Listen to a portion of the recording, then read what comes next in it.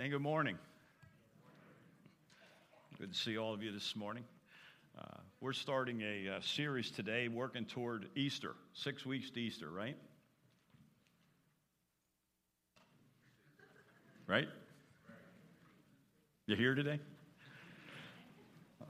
We want to focus on the heart of the gospel. And what we're asking you to do is we're going to set a goal for Easter Sunday of more than 600 people here, all right? Everybody said? Okay, a little weak there, but that's all right.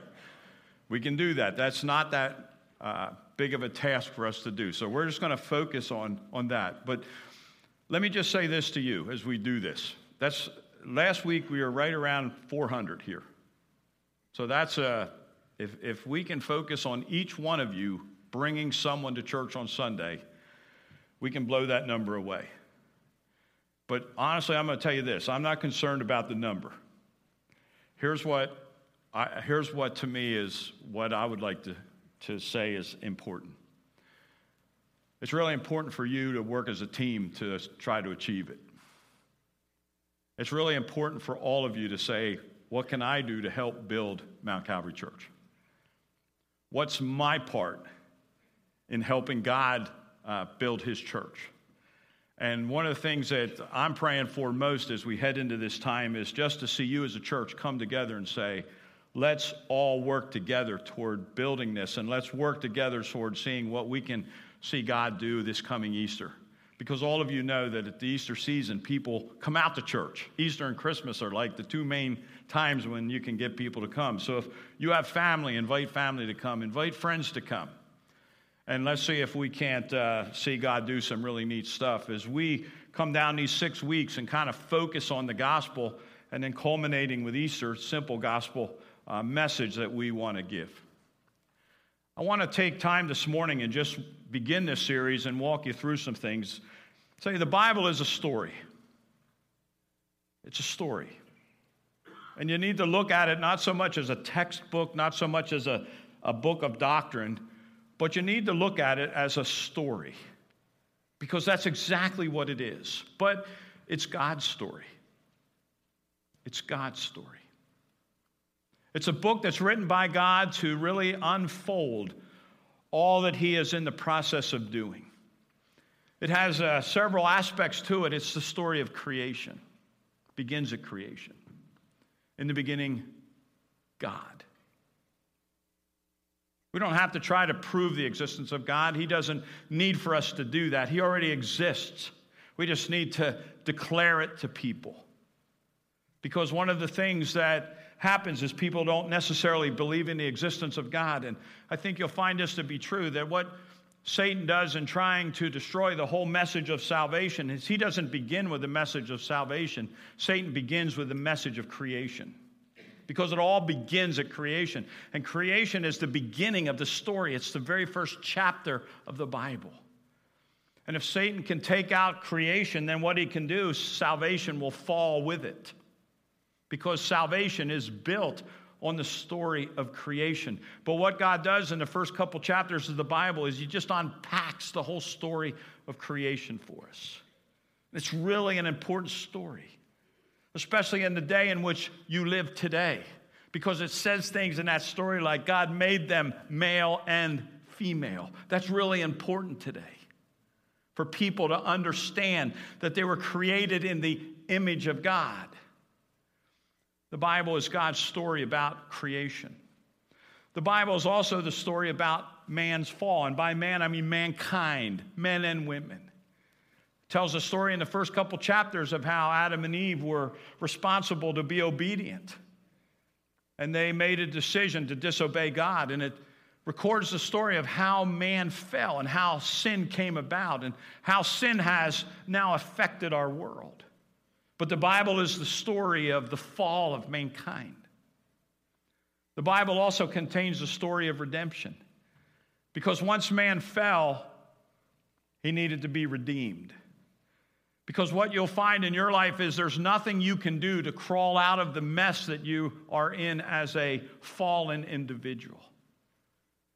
And what you see in the world today is you see the invention of all types of different religious systems And most of those systems of religions are just means whereby man tries to crawl out of the predicament that he's in. Most of it by good works. Reading this week a little bit about the 6 major religions, the Islam. Islam is basically a religion built off of good works. If you do enough good works, you're okay. Hinduism, Buddhism, Christianity, and a New Age, or really atheism, which is a religion itself. And all of it tries to be answered, but most of it outside of Christianity is built off, what can I do to crawl out of the mess that I'm in? And it's effort that people have to put in. But then you come to Christianity, it's the story of God coming down to rescue us when we could not rescue ourselves. And the story of redemption begins to be unpacked in Genesis chapter 3. And then all throughout the rest of the Bible, you just see the whole Old Testament is the story of telling that what that Messiah is going to be like. And there's pictures and there's types. And all of that just shows this is the Christ. So that when he comes, he was fully recognizable. And they knew. The Bible is the story of restoration. I love this aspect of it. Is what was lost in Adam is regained in Christ. What was lost in Adam is restored by Christ. And as you get into the Bible, there's a lot of prophecy that's recorded in the Bible for us, and it's great stuff. And prophecy is not God's awareness of the future. Prophecy is not God's foreknowledge, thinking this is what's going to happen, or it's not God saying, well, I think this is the way human history will go. Prophecy is God's determination of the future, so that when you read the book of Revelation, what he's saying to you is, this is what I'm going to do to restore what was lost because of sin. That's the gospel. And it incorporates all of that. I think sometimes as you in working with people and talking to people, and this is what's called the meta-narrative of Scripture: creation, fall, redemption, restoration. It's really, in a nutshell, it's the meta-narrative of the Bible. It also is helpful to you to be able to say, where is an individual at in their life? As you begin to talk to people and you begin to probe and you begin to find out, where are they? Well, they may not believe in creation by God. Then that's where you start with evangelism. Well, they may believe God created it, but they not understand sin. They may be trying their own self-effort to make their way to heaven, or they're concerned about self-righteousness. So you start with, well, sin, the depths of sin, the depravity of sin, the totalness of it, how it rendered us helpless completely. And then you go into redemption and all that Christ has done for us. Our focus headed toward Easter is on the subject of redemption. We want to just share that story. And we want to share it with you as we lead into it because, someone said this: preach the gospel every Sunday, because the people that need the gospel most are the people sitting in church. We need it. There's a pattern that develops in Scripture. It's an interesting pattern. It is always by grace. It is always through faith. For by grace are you saved through faith. But it is by grace that you serve through faith. It's a pattern of Scripture. It is always by grace, and it is always through faith. And as we look at this story of redemption, it's a story of grace. It's a story of faith. It is grace in that God has made the provision. It is faith because we respond to God's provision, trusting Him. So as we get into redemption, as we head toward Easter, we want to just look at some things and try to just make the gospel front and center in these next couple of weeks. Now, the redemption is really the story of Jesus.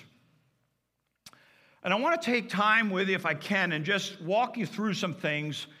I want to call it the 6 acts of Jesus' redemptive work. And I want to show you this today. If we were writing a book, we would say there's 6 chapters to this book. If we were performing a play, we would say there's 6 acts to this play. And when you look at Jesus and you look at the work of redemption, there are 6 acts to the play, if I can paint the picture that way. There are 6 parts of it, and they're all very critical to understanding the gospel. And you really can't leave any of it out. And a lot of times what we do is we tend to focus on one aspect or 2 aspects, and we forget there's 6 acts to this story. And that's what I want to take time and show you this morning, and then get into a couple things with it. The first act is the incarnation. That was when God made his way in the flesh. And we celebrated that just recently at Christmas. God became flesh.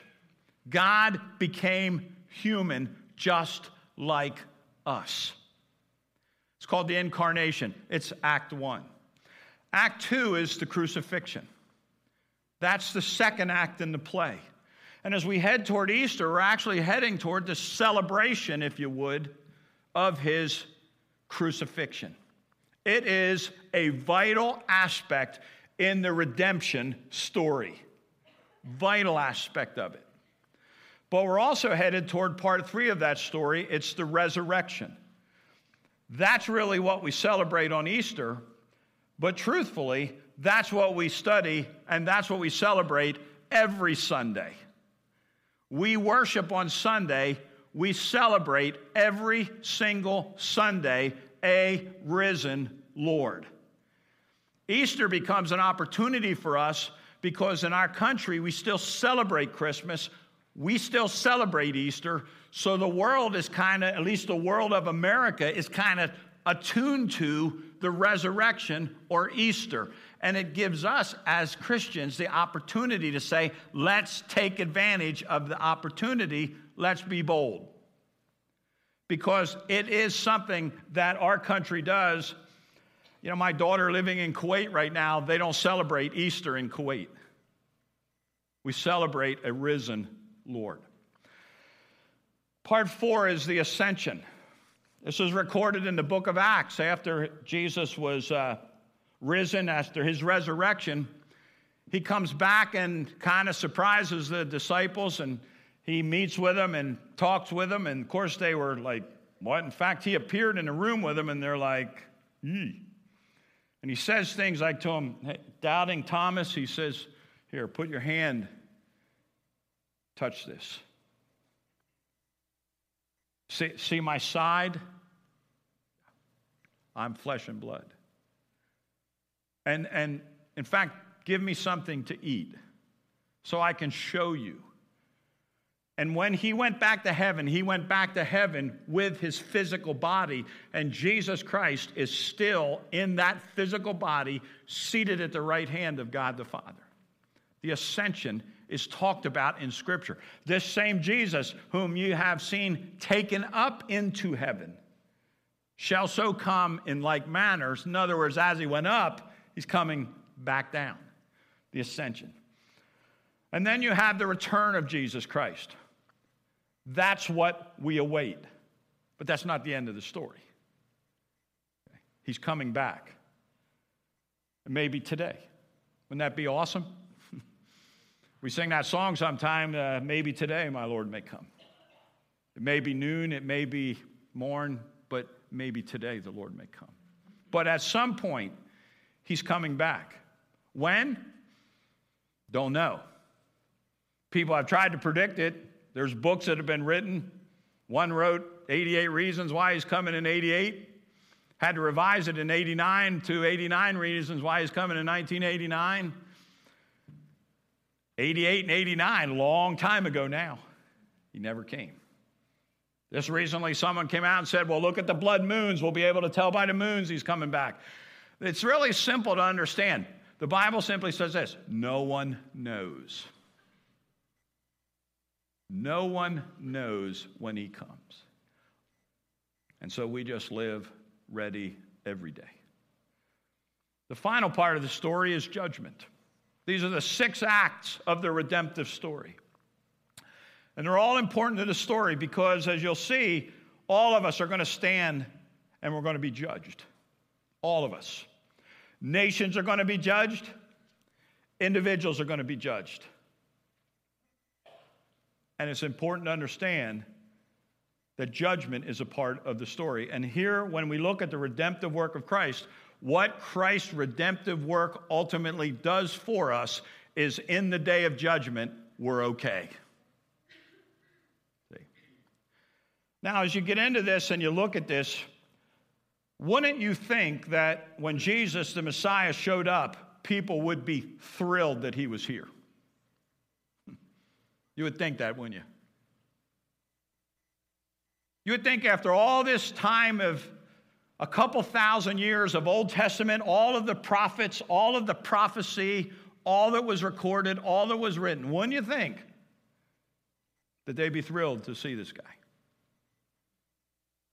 Yeah, he's finally here. No. They killed him. They killed him.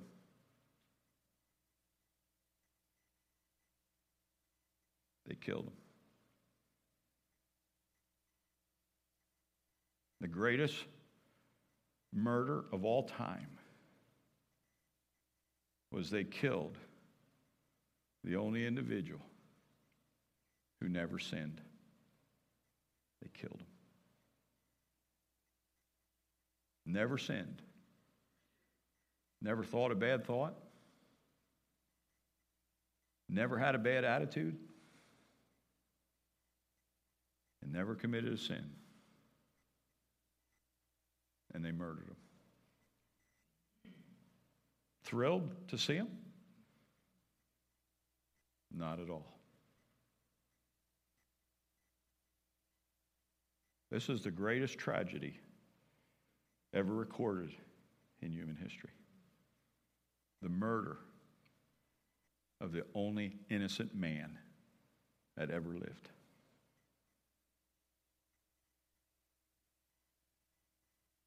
That's sad. Periodically in our country, when the death penalty is given, they always say, well, perhaps we're going to execute an innocent man. Well, you have to define that, because there are no innocent people living today. Maybe not that crime he didn't do. Jesus was the only innocent man. Never sinned. And they killed him. They killed him. Why? Why? Let me show you a couple reasons. Reason number one, they crucified Jesus because his life revealed the perfection that God demands. This is the part of the gospel that people don't like. This is the part of the gospel that becomes offensive. Exodus chapter 34 is the best place I know to go to get this across for you. It says this: the Lord, New Living Translation, the God of compassion and mercy. We all like that God, don't we? He says, I am slow to anger and filled with unfailing love and faithfulness. We all like that God, don't we? He goes on and he says this: I lavish unfailing love to a thousand generations. I forgive iniquity, rebellion, and sin. We all like that God, don't we?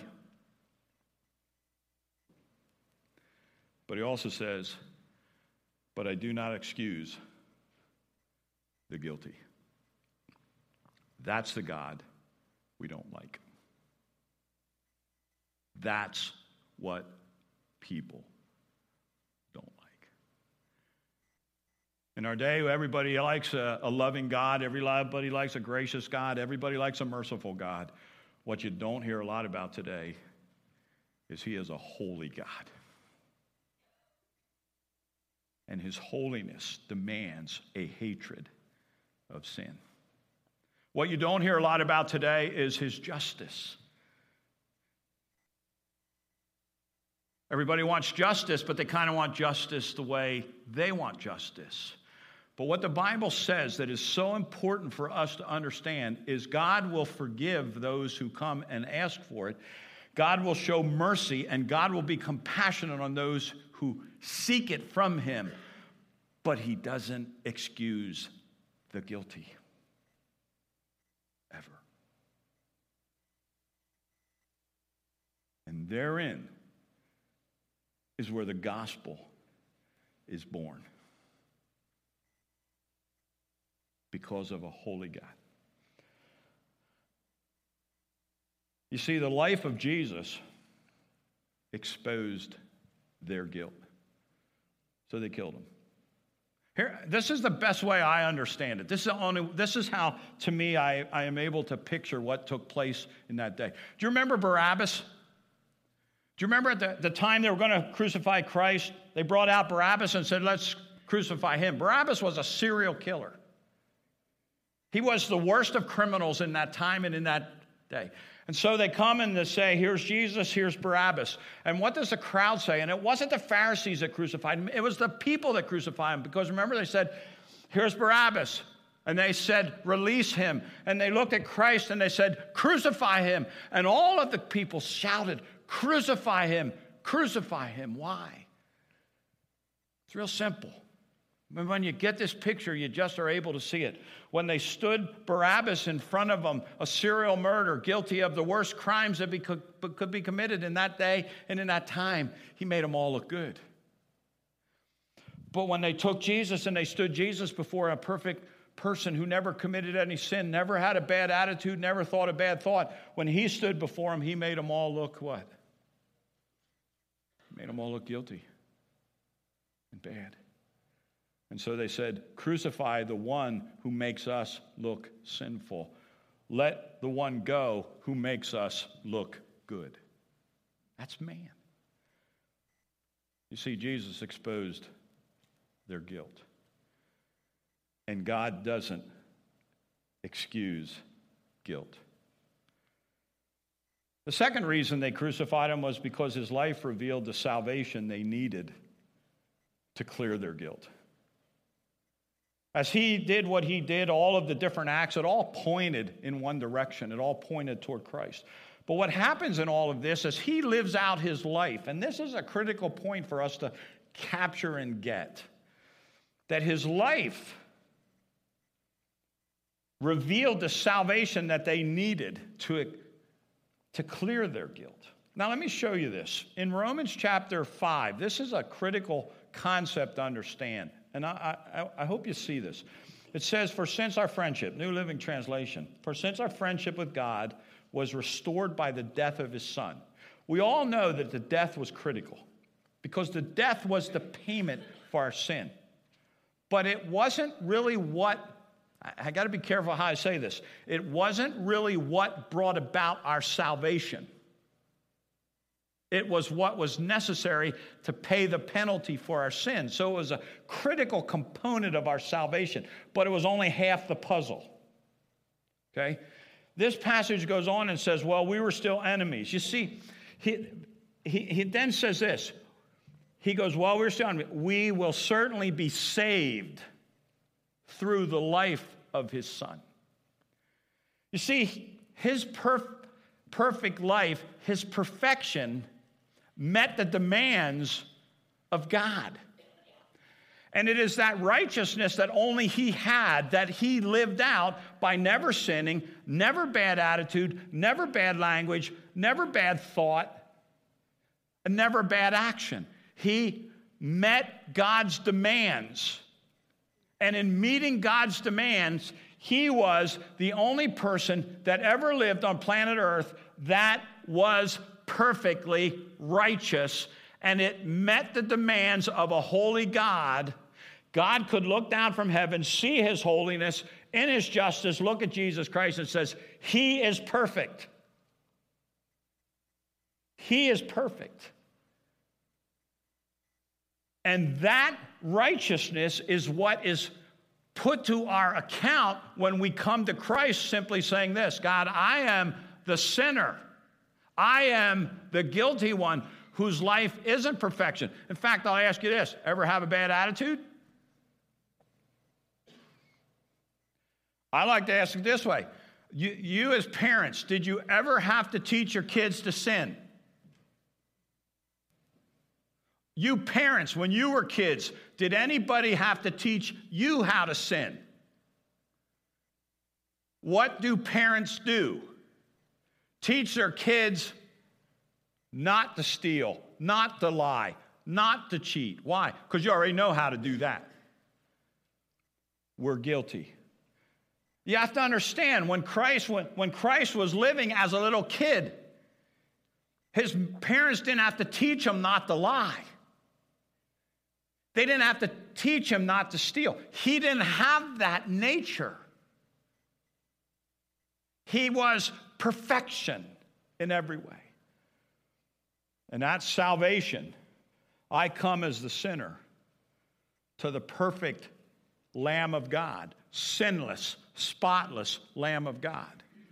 And simply say, in order to be right in God's eyes, in order to stand at judgment before God, I need his perfection. And therein, the life of Christ saves us. So this passage, when Paul records it, he says, the death of his son paid the penalty. The life of the son gave us the righteousness we needed. That's the gospel. That's the gospel. In fact, Luke would say it this way: there is salvation in no one else, because no one else was sinless.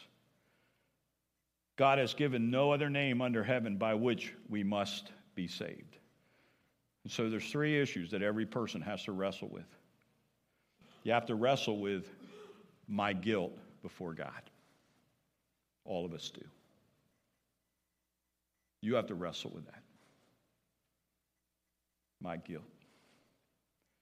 My favorite song of all time is "It Is Well With My Soul." My favorite verse is the third verse. My sin, oh, the bliss of this glorious thought. My sin, not in part, not the pieces of it, not the individual acts of my sin. My sin, not in part, but the whole of my sin nature is nailed to the cross, and I bear it no more. Praise the Lord, oh my soul. Wow. Your guilt before God, he doesn't excuse it.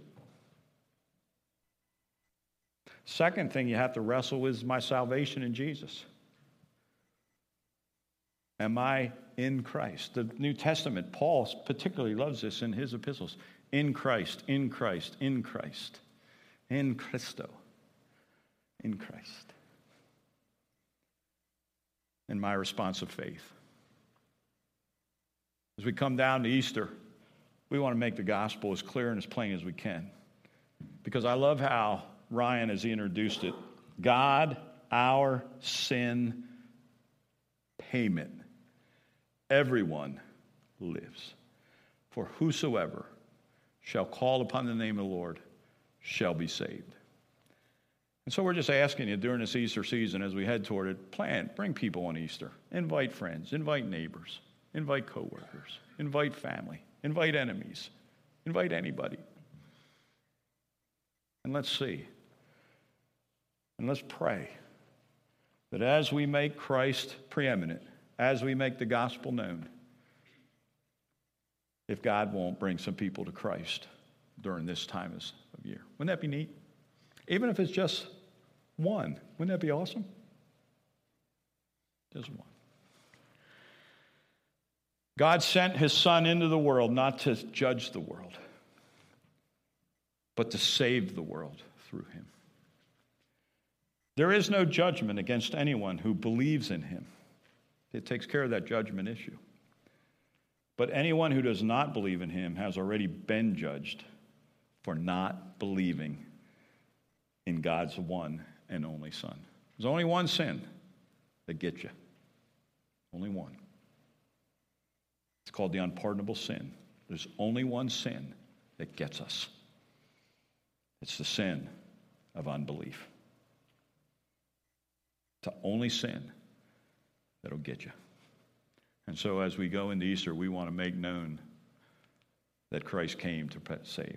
Father, thanks for the opportunity as we head into this Easter season.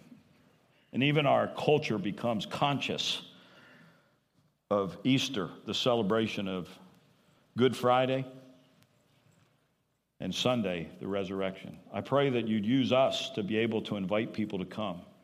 And I pray, Lord, as we do, that we would just do so with a faith, believing that you will work in the lives of people to bring people to yourself. And I pray, Lord, that during this season we might see some people come to Christ here at Mount Calvary Church. And so, Lord, as we make known the gospel, we pray that you would do your work. And we're going to trust you to do what only you can do in the hearts and lives of people, we pray in Jesus' name. Amen.